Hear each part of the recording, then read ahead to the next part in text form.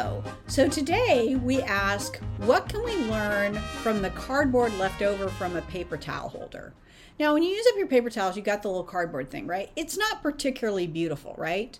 But you can make it into something beautiful. If you add crepe paper to it, if you cut it up, you can turn it into a lion's mane, you can turn it into flowers. You can turn it into something amazing, right?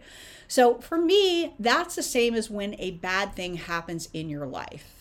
I don't believe in saying, oh, everything's for the best. No, sometimes things just suck, right? Sometimes you're like, that is horrible. That is an unpleasant situation for sure. The question is, what can I make out of this? What can I take from this leftover, worthless, maybe it can get recycled, but doesn't really have any other use, paper towel, cardboard? So you think about in your own life, when something happens, what can I make out of the bad thing? What can you make out of it? I bet it's something good.